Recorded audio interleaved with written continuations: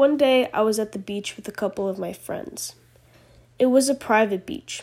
My friends' parents were members at. This beach was very small, but the shore continued into other people's properties. There were 7 of us.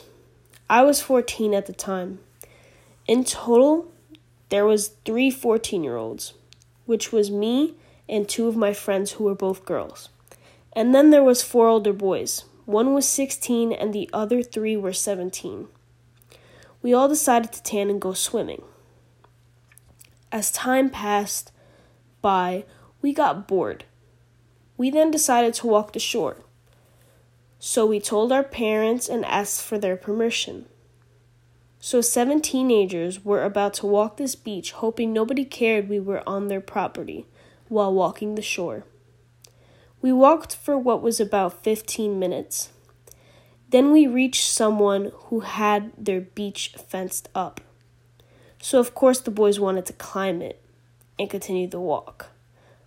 All of us girls followed. The lady happened to be in the yard and saw us and yelled at us. We continued our walk and told her we wouldn't step on her property again. When we passed that house, the beach opened up and got really big. In the distance, we can see a big abandoned building. The boys, being very adventurous and careless, wanted to explore it, of course. We thought, why not? We began to get closer. We looked up what this building was on our phones. It ended up being an abandoned oyster farm from the 50s. We thought we should explore it and see if we can find any old objects we can keep as a memory or cool objects that they put the clams in, stuff like that. We ended up at the building. We were trying to find a way inside of it. There was rusty things all over the place, creaking sounds. There was graffiti, broken windows. It was scary to look at. The roof was caving in many areas of the building. There was abandoned boats, glass, beer bottles all over the place. This is the point all the girls wanted to leave and not go any further. This was our gut telling us we shouldn't go any further. But the boys wanted to keep going to find things. We had to follow them because we wanted to stick together. We didn't want to get lost. The boys found an entrance, and we went inside. It was scary.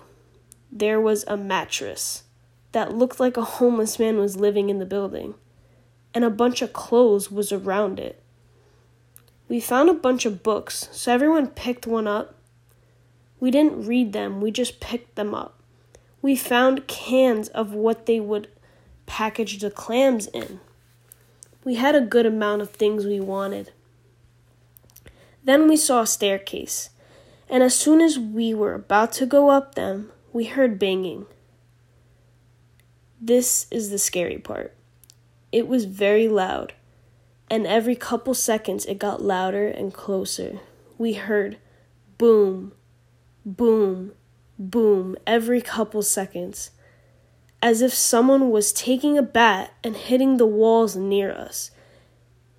We thought somebody was coming after us. We all gave each other the look like it's time to go.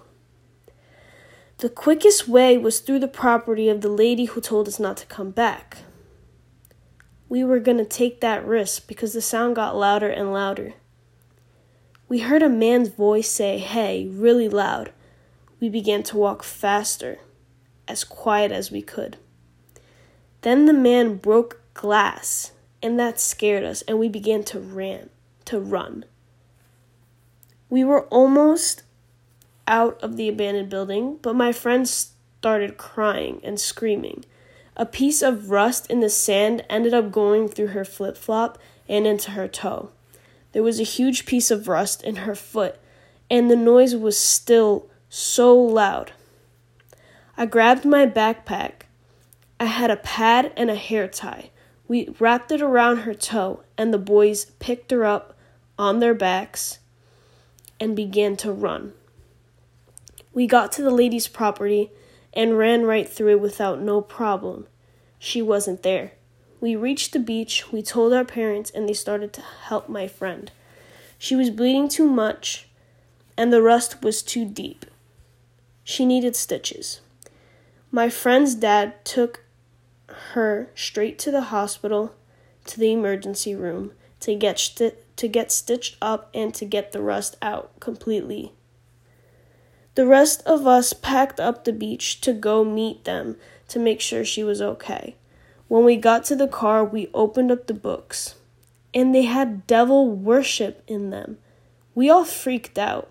We didn't know that was in them. We went to the nearest trash can and threw them out.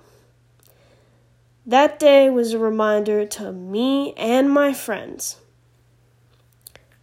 that adventuring is fun, but it's way too dangerous. It could have gone way worse. The guy that was yelling that we didn't see could have seen us and had a weapon. And we could have gotten ourselves in so much more trouble. So the lesson that was learned for me and my friends is to not go to sketchy places. There's tons of things you can do to be adventurous, but when your gut tells you it can be even the slightest bit dangerous, don't take the risk. It's not worth it. You never know what can happen.